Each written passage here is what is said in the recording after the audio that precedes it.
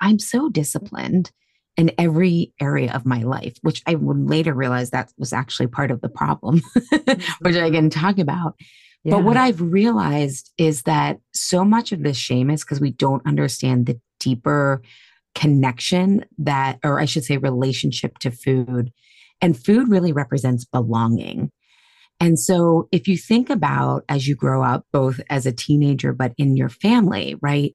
Food is coupled with belonging, right? And Mm. developmentally, when we are younger, we need to be chosen. We can't survive on our own. We need to really be in this role of please like me. And I know that that gets a bad rap and it's developmentally appropriate at those ages. Oh, That's part of how absolutely. we form our identity. Hi, I'm Biz Cush, a life coach and therapist, and your host here on the Awaken Your Wise Woman podcast. We're talking to women all over the world who found their way back to themselves, to their inner knowing, to their intuition, to their wisest self. We're exploring how to feel alive, authentic, engaged, and fully present in your life. Let's awaken your wise woman. Welcome back to the Awaken Your Wise Woman podcast. I'm Biz Cush, your host, and I'm so glad that you're here. I am so appreciative of all the listeners, near and far. And I'm always just so blown away by the breadth and depth of listeners that tune into the podcast, whether it's old episodes or new. Just always so blown away when people reach out to me either for coaching or therapy or just in passing to say, hey, I listened to that episode about whatever it was. They'd want to just let me know how much it meant to them, how deeply it impacted them, where it touched them. And it means a lot to me. Means a lot to me. And I want to wish you all a happy holiday season. This episode will air mid-December, and I know the holiday season isn't always easy for many of us. And I just want to say that I hope that your holiday is what you hope it to be, and that you can make it what you want it to be for yourself. Do for yourself what maybe others aren't going to do for you, is what I'm trying to say. So, with that being said, the fact that it is the holiday, I am into the new year offering the gift of 10% off coaching packages as well as my group coaching program, which will start back up in February. So, if that is something that interests you, you can reach out to me through my website. The contact button is there, and you can tell me you heard about the 10% off discount on the podcast, and I will honor it. If you don't know my coaching website, it's elizabethcushcoaching.com. Cush is spelled with a C. And as I said, there is a button at the top of the page that says Let's Talk, and you can click on that and send me an email. With it being holiday season, I feel like this episode is with Ali Shapiro is particularly important because for me and for many of us, and for it feels like so many holidays, so much of the traditions are steeped around food and eating and meals and sharing of meals. And Ali and I are going to be talking about the messaging around food that we receive through culture and community and family, and how that impacts emotional eating. And so I think it's particularly relevant. So I hope that you take care of yourself this holiday season. I hope that you have a decent holiday or not, if you don't celebrate whatever the holiday is. And we're going to get into this conversation with Ali Shapiro. Ali Shapiro is the host of the top-ranked podcast, Insatiable, a holistic nutritionist, integrated health coach, and rebel with a serious cause. She's academically, practically, and empathetically aware of how the medical system, diet culture, and body positivity movements all have their own flavor of crazy. Ali developed Truce while in graduate school at the University of Pennsylvania, where she drew from her decade plus of working with real-life clients and her own personal healing journey from emotional eating and having cancer as a teenager. Let's get into this amazing conversation with Ali Shapiro.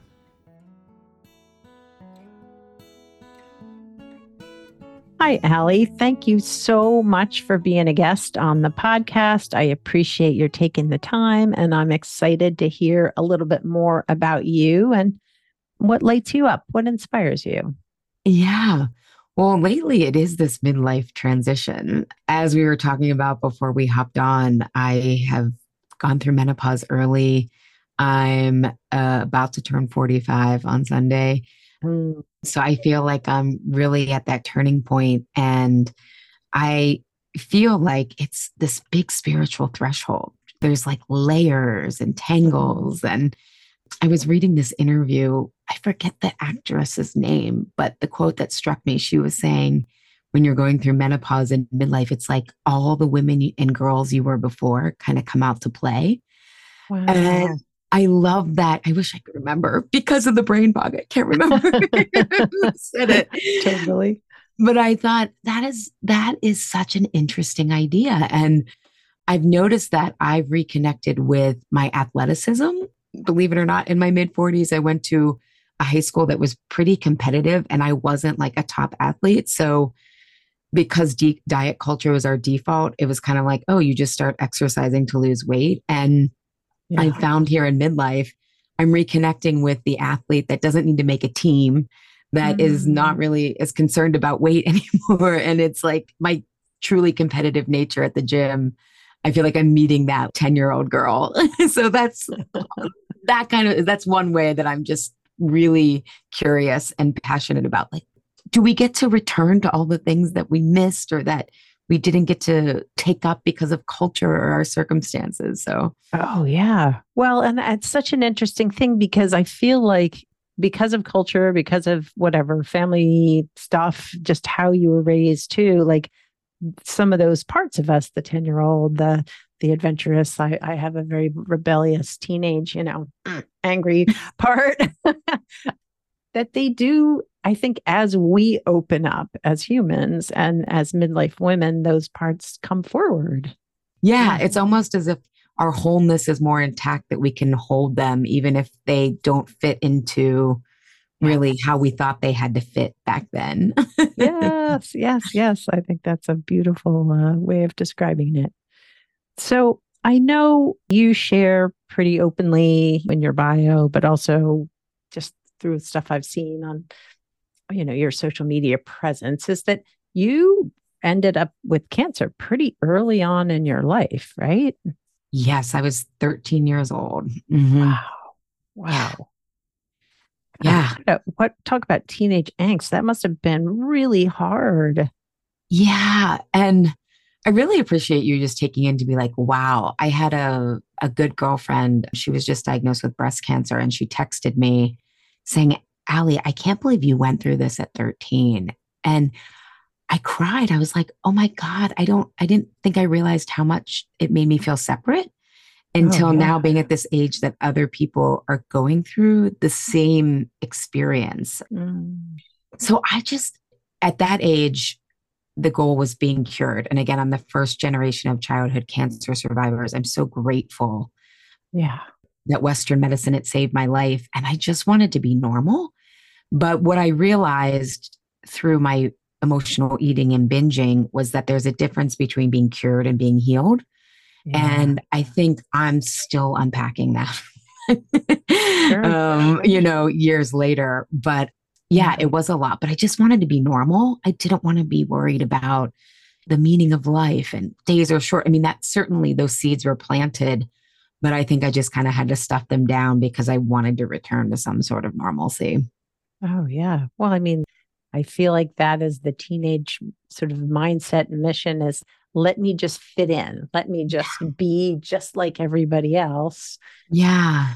And when we don't feel that, that can be really challenging and not a lot of space to unpack how hard that must have been at that time.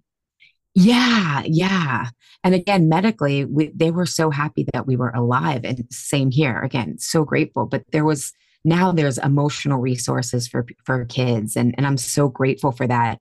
But for us, I remember there was one cancer support group that my mom took me to, but it was for a lot of terminal patients, and a lot of people were in their 60s. And so then I felt even more alone because, Yeah, I was like, I can't relate this to the isn't me. 60-year-old. Yeah, yeah. Mm, So I'm so glad there's so much more robust support systems now. But I was diagnosed in 1992, and that just wasn't available back then. So yeah, yeah, yeah. so a lot of that those issues came out through food. Right. Well, and I feel like it's funny. I was thinking about my relationship with food before we came into this conversation and thinking about like in my family, there was always food available, but like the food that was probably not that good for us, soda and, treats. It was almost like this is yours. Like we were given, like, you get your own bottle of soda, you get your own candy. And so I always almost felt like I had to like protect it.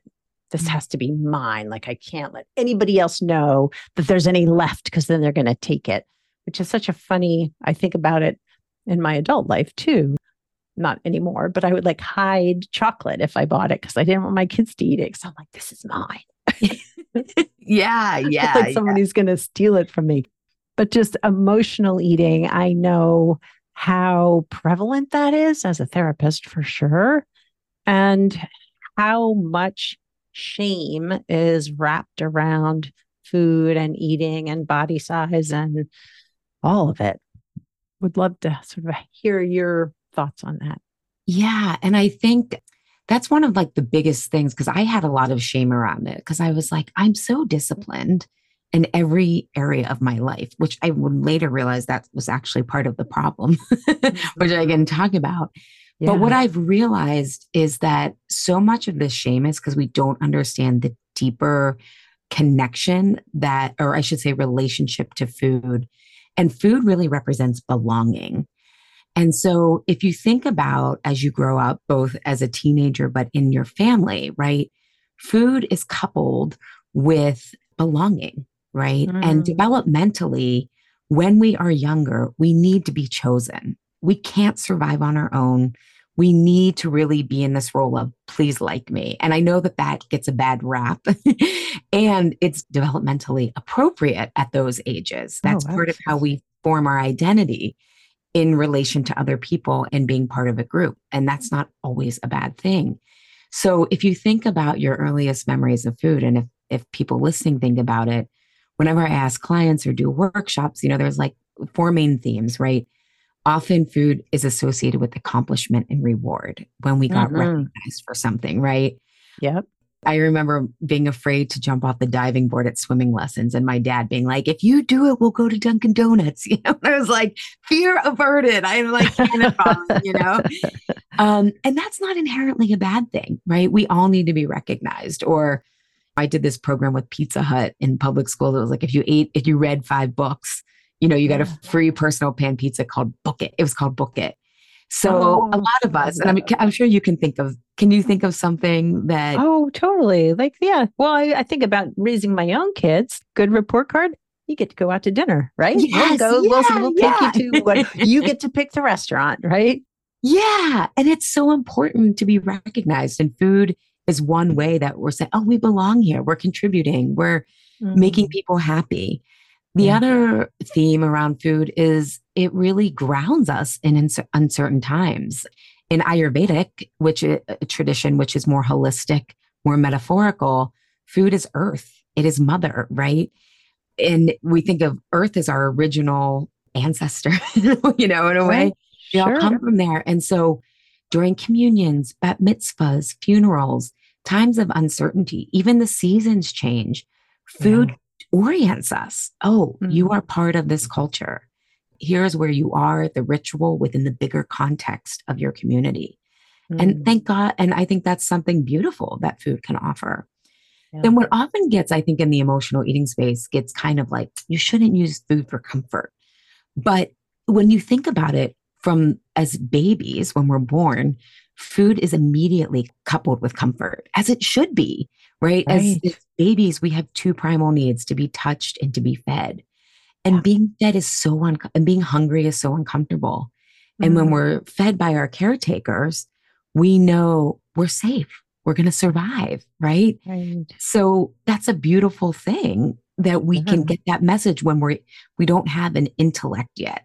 We're not narrating our lives. We're just like all nervous system, right? Right. Right. We're just right. We are just all just respond and yeah, react. Yeah. Mhm. Yeah. And so then the fourth theme is around connection, right? Like often this is like, oh, people eat when they're lonely. And we can talk about that. But again, originally, food shows us, oh, I'm with my people. It's a birthday party. It's a Thanksgiving. It's the Super Bowl. I mean, we can Yeah. talk about how it's, but it's like, I'm Sure. But or connecting. family dinners, right? Sort of Family more dinner. regular. Yes. Yeah. Yeah. And I think a lot of family dinners, right, are like, is the conversation comfortable? Is everything being said that needs to be said, right? Hmm. And so there's this invisible through line of belonging that often then as adults, we have an opportunity to evolve and individuate. And I think this especially comes out in midlife of saying, okay, this was a foundation,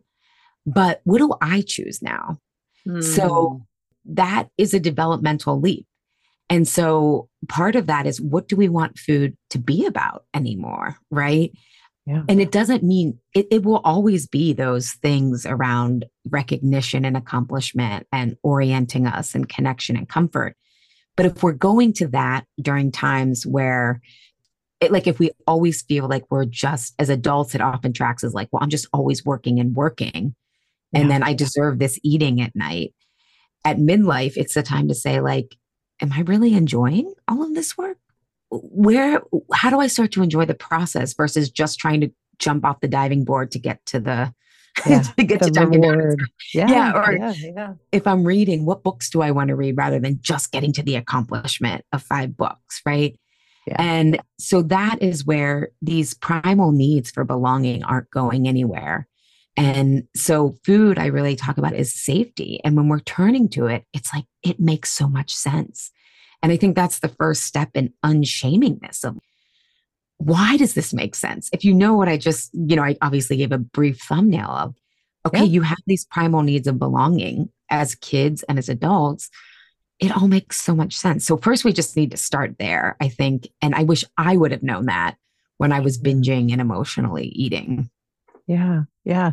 Well, and I think about too, for kids who either their food was scarce or food was withheld, or you were looked upon if your body size didn't fit what the rest of the family was, and you were eating more or less than everybody else. There's so much emotional tie to the food, to eating, to food, to there's just so much that gets connected to it just through family dynamic. Yeah, well, and that's a huge, even if parents are like, I don't want to pass this along to my kids or and again that this is that's a recent development. I think Yeah, most of us who are coming at midlife now all grew up in diet culture because our parents, there wasn't diversity of media. We have to remember that, right? sure. And so it's like, I know my parents thought that health, and my mom had like grown up on an organic farm. It wasn't called organic at the time, and my dad grew up very poor, very food insecure, struggled with his weight because he was on government food. And it was like and he was heavy as a kid and he was a health and phys ed teacher. And so they really valued health. But back then, health was defined as thinness, right? Yes, And yes. so even though my parents never said anything to me, my dad would say, I'm running from the fat man every morning, or he would describe people by their size. And so Totally.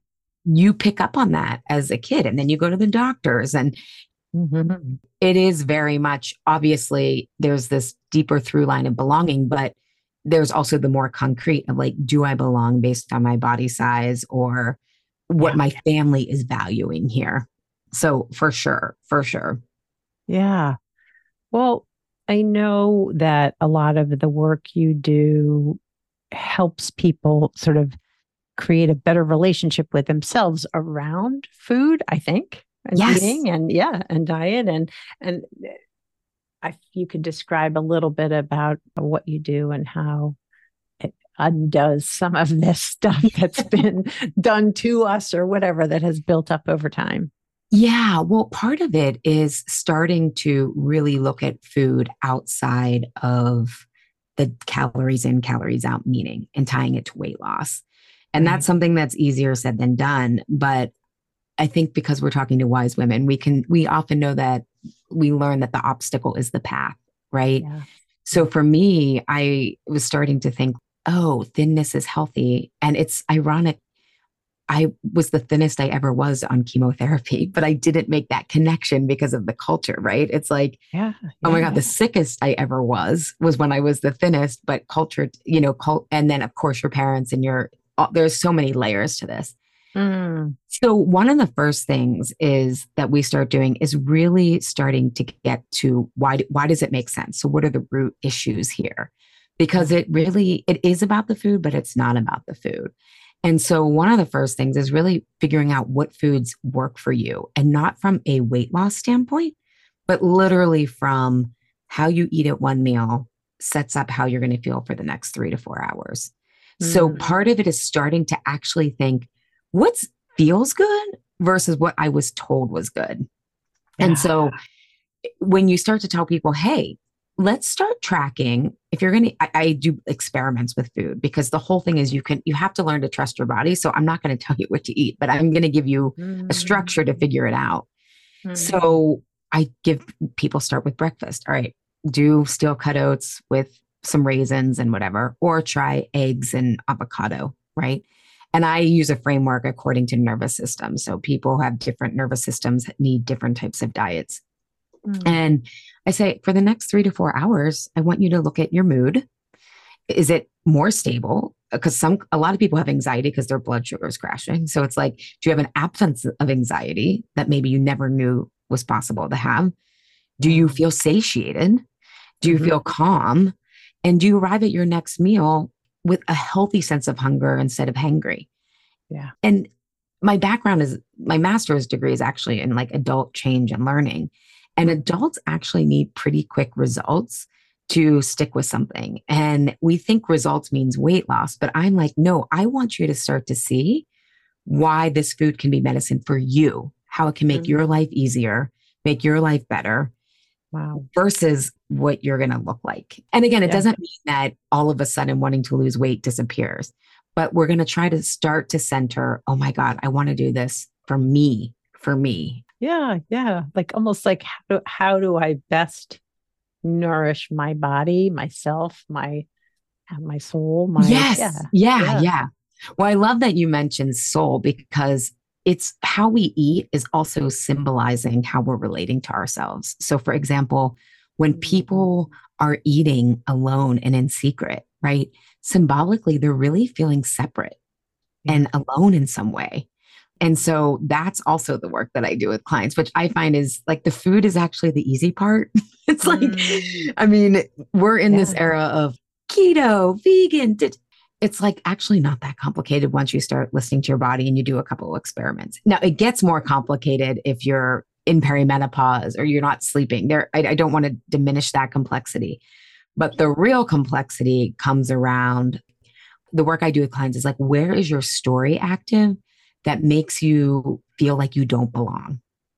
And that can be really hard because, again, developmentally, people often think they're self aware, but they're self monitoring what they think other people are going to think. And so often people will eat at night, and it's not about what just happened right before then that they're eating, right? Versus one of my clients, she's like, I ended up in the refrigerator just staring there. I'm not hungry. How did I get here? But I'm going to eat it. Eat. And I'm like, Well, I'm like, what felt hard about that moment? What felt hard? Oh, I was rehearsing 4 different conversations I had with 4 different people and wondering what was the outcome of that going to be? So it was like all this stuff ahead of that she kind of just pushed on through. And then when Right. there was finally space, but this is a belonging issue at the end of the day. She was worried about how she was going to be perceived, right? And because especially women were conditioned to want people to like us. And there's nothing, again, inherently wrong with that. I think in our culture, it's like, don't care what other people think. And it's like, well, okay, first of all, we need everybody. And Yep. second of all, women are pretty savvy that we are judged in a different way, right? So Yes. often what we think of as an inner critic is really an inner protector, being Yeah. like, Yeah. this complete reframe is like, you can trust yourself more. But ultimately, and I think this invitation of midlife where you're like, okay, I really get that I'm not going to, that time is, and I'm not time running out in a scarcity way, but like there's Yeah. yeah. And there is an end. Yeah. And, estrogen, if you're through menopause, you don't have as much estrogen, so you don't care as much. And there's a real psychological shift around that, our Yeah. hormones. But it's starting to think about, what do I choose? How do I want to show up here? Mm-hmm. And it's starting to value really the process more. It's really starting to value what's important to us here more, right? And it starts with redefining how we value food at first, right? Okay, let's take it out of just weight loss. How can it be medicine? Or when do I really want it to be connection, right? Yeah. Maybe I don't care about connecting at work over the bagels, but I do need connection. And what type of connection do I value? Mm-hmm. A lot of my clients hate small talk. I hate small talk. So it's okay, Yeah. showing up somewhere where I'm around people, I actually feel more alone because loneliness is about our social needs getting met. So it's Right. really starting to see like what feels hard about the situation that makes me want to turn to food, and then starting to belong to ourselves first and accessing our own needs and turning inward. And then the food takes care of itself. You don't have to white knuckle. You don't need more rules. It just, you start to build a more mature version of safety, specifically psychological safety and belonging, which is really you having your own back and that you Yeah. can trust that you're going to advocate for yourself. And I really think of like treating yourself and taking care of yourself like you want to be taken care of. Oh my gosh. Yeah. Well, and for me, that food can be like a complement to my life. Like it doesn't have to be, I don't have to be monitoring and weighing every single thing that goes into my body. And I can, if I'm paying attention to what I'm eating and noticing what makes me feel good, it's a lovely relationship that doesn't feel judgmental. It feels just like, this is nice. Like I enjoy I'm trying to think what I have. I usually eat oatmeal and fruit for breakfast. I love it. Like I could eat that every day and it makes me feel good. And on the weekends, if I want to have an egg and bacon or whatever, like it's okay to, that fills me up versus like, oh, am I keeping score of what came into my body and how much I exercised? Yeah. And the research shows actually that the more you think about weight, the worse the outcomes. And I think we have this underlying belief that the harder we work, the more results we'll get. I mean, that's in America, this meritocracy.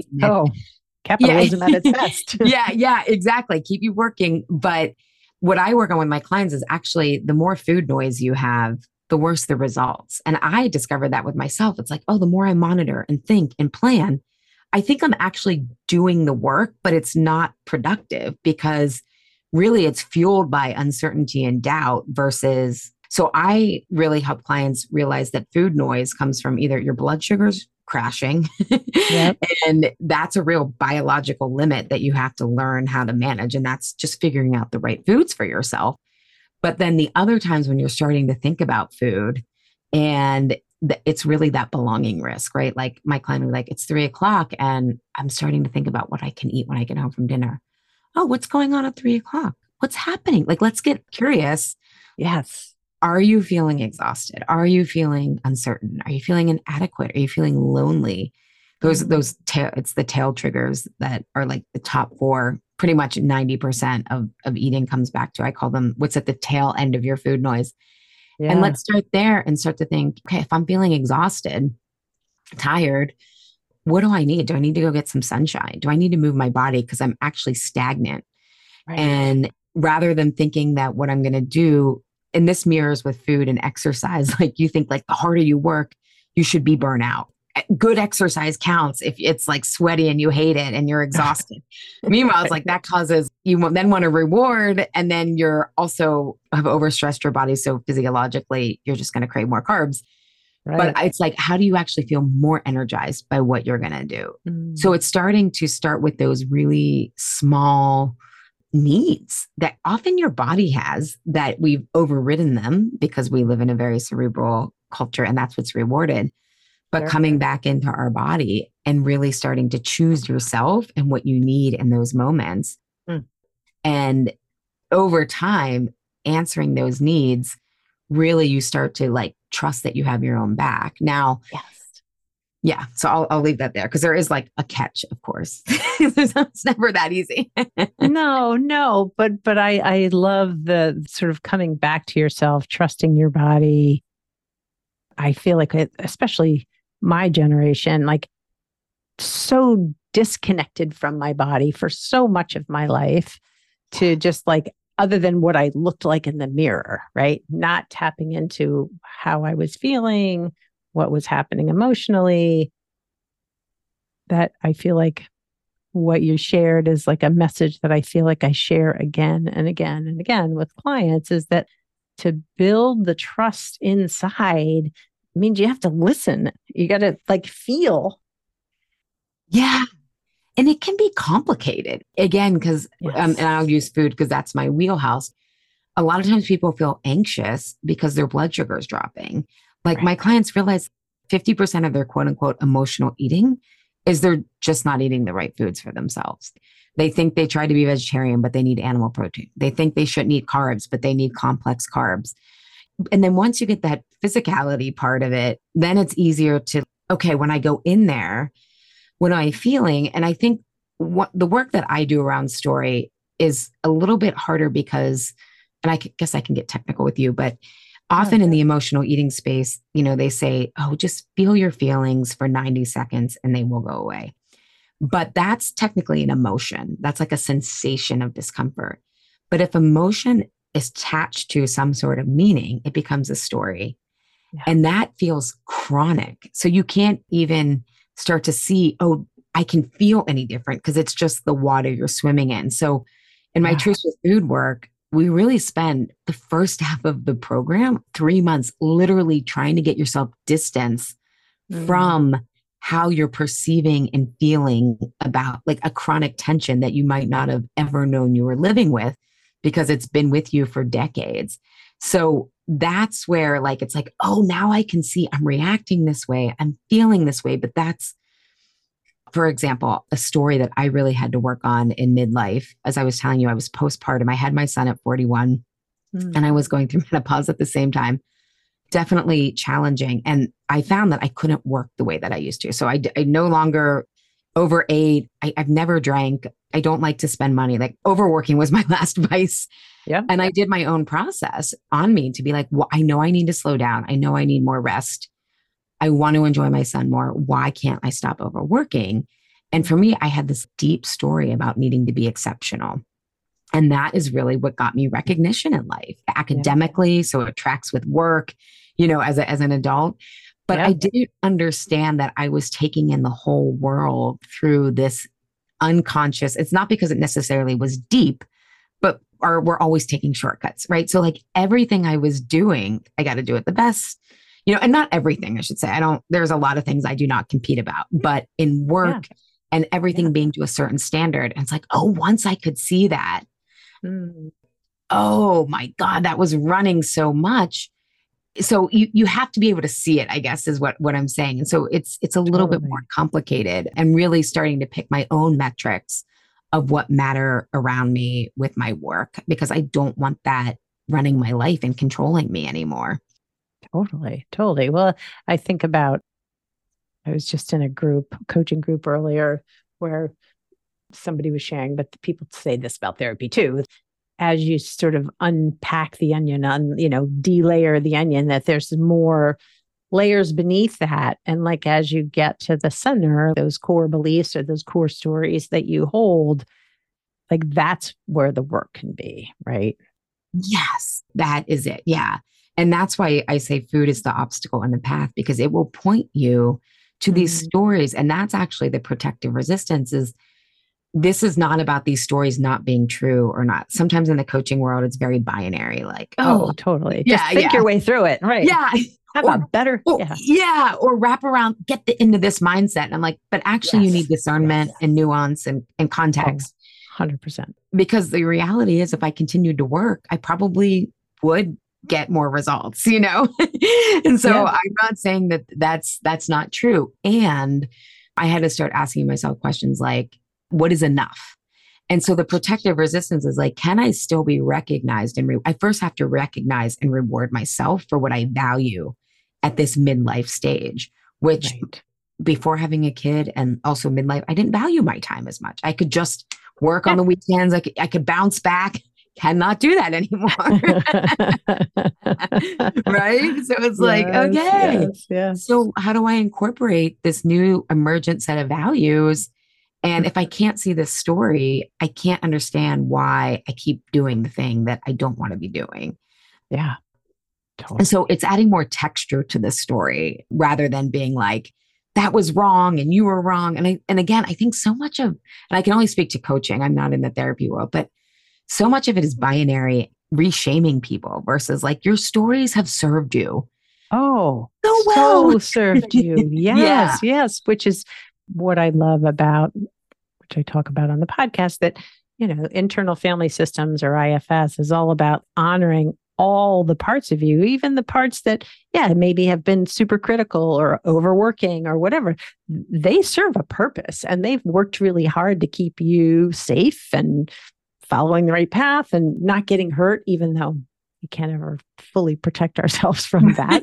But they have a job that's really important, and mindset, and just give yourself some positive affirmations. Like, well, if you don't believe them, you're just setting up more conflict internally, right? Well, and they're also not often true. So right. I'm like, so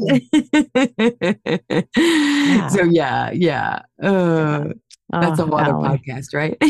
Yeah. Yes, that is a whole, we can talk about that all on its own. So I have just loved this conversation so much. You're so easy to talk to. You are too. What if you had a little slice of wisdom that you thought was important to share with the listeners? What might that be? Yeah, I really think food is inviting you into deeper healing, physically, emotionally, and on the soul level. The one question I think always leaving people with is like, next time you're frustrated with your eating, next time you want to go beat yourself up and think, how do I fix this? I want you to ask yourself, why does this make sense? Why does this make sense? And keep asking yourself. And the answer might not come right away, because if you're in shame or you're in fight or flight, you can't think of that. But it will unfurl if you keep asking yourself that question. And I think it's really important to start that different orientation, because it's not one that we're taught. So that I think so true. Why does this make sense is so important. What we think of self-sabotage is really self-protection, and it makes so much sense once you can unpack it, with someone who understands it a holistic way. But you can start to do that for yourself. Just why does this make sense? Nice. Love that. So if people wanted to know more about your program and working with you, how would they find you? Yeah, well, I have a podcast, Insatiable, which I think is a really great place to start. And then on my website, alishapiro.com, I have a comfort eating quiz, so people can identify what kind of comfort eater they are. Yeah. And then once a month, I offer free community gatherings around these kind of topics. Okay. It's usually open Q&A. So if you're like, what do you mean this makes sense? You want some help, come to the call. Oh, nice. You can go to alishapiro.com/gathering on the first Tuesday of every month. I have those. And then on Instagram, I'm at Ali, ALIM Shapiro, SHAPIRO, although I'm less and less on there these days. Yeah. Yeah. Trying to protect my time. Yeah, that is the truth. Talk about a time suck it can be. But yeah, that's awesome. That is awesome. Well, thank you so, so much for being here. I appreciate your, I don't know, the word that comes to mind is like gentleness around this topic of food and eating and health. And that's really lovely. Oh, thank you. Thank you. It was hard earned. It was hard won. Well, I feel like those of us that have won hard are the best teachers or the best guides, right? Yes, for sure. For sure. Thank you for saying that. Yeah. All right. Wow, that conversation was so easy. It really just flowed seamlessly. I think I looked at my questions once and that we covered all the things and more that I wanted to talk about just because that was the flow. That was the flow of the conversation. And it was just it's so fulfilling for me to talk to women with a social conscience, an awareness of how culture and society and the patriarchy and capitalism impact us every day. And in this particular conversation around our relationship with food and the messages we got around food and the stories that we then hold and carry with us about food and weight and health. So just so much thanks for Ali for being on the podcast. And I hope you all will check out her stuff. And if her program sounds interesting to you, you can find out more about it in the show notes of the podcast. Just go to elizabethcushcoaching.com and you'll see a link for the podcast there and show notes. But if you would like the show notes right in your mailbox through my newsletter, you could sign up. And that way you get access to all the offers that I share, what books I'm reading. You get to know firsthand when my coaching groups will start up and getting on the list there. So much good information, but you can only get it if you sign up for the newsletter. That's at elizabethcushcoaching.com/sign up. Well, I hope you have a wonderful week. I hope that you are kind and compassionate with yourself. If you do struggle with emotional eating, I hope that you find some kindness and compassion for your journey.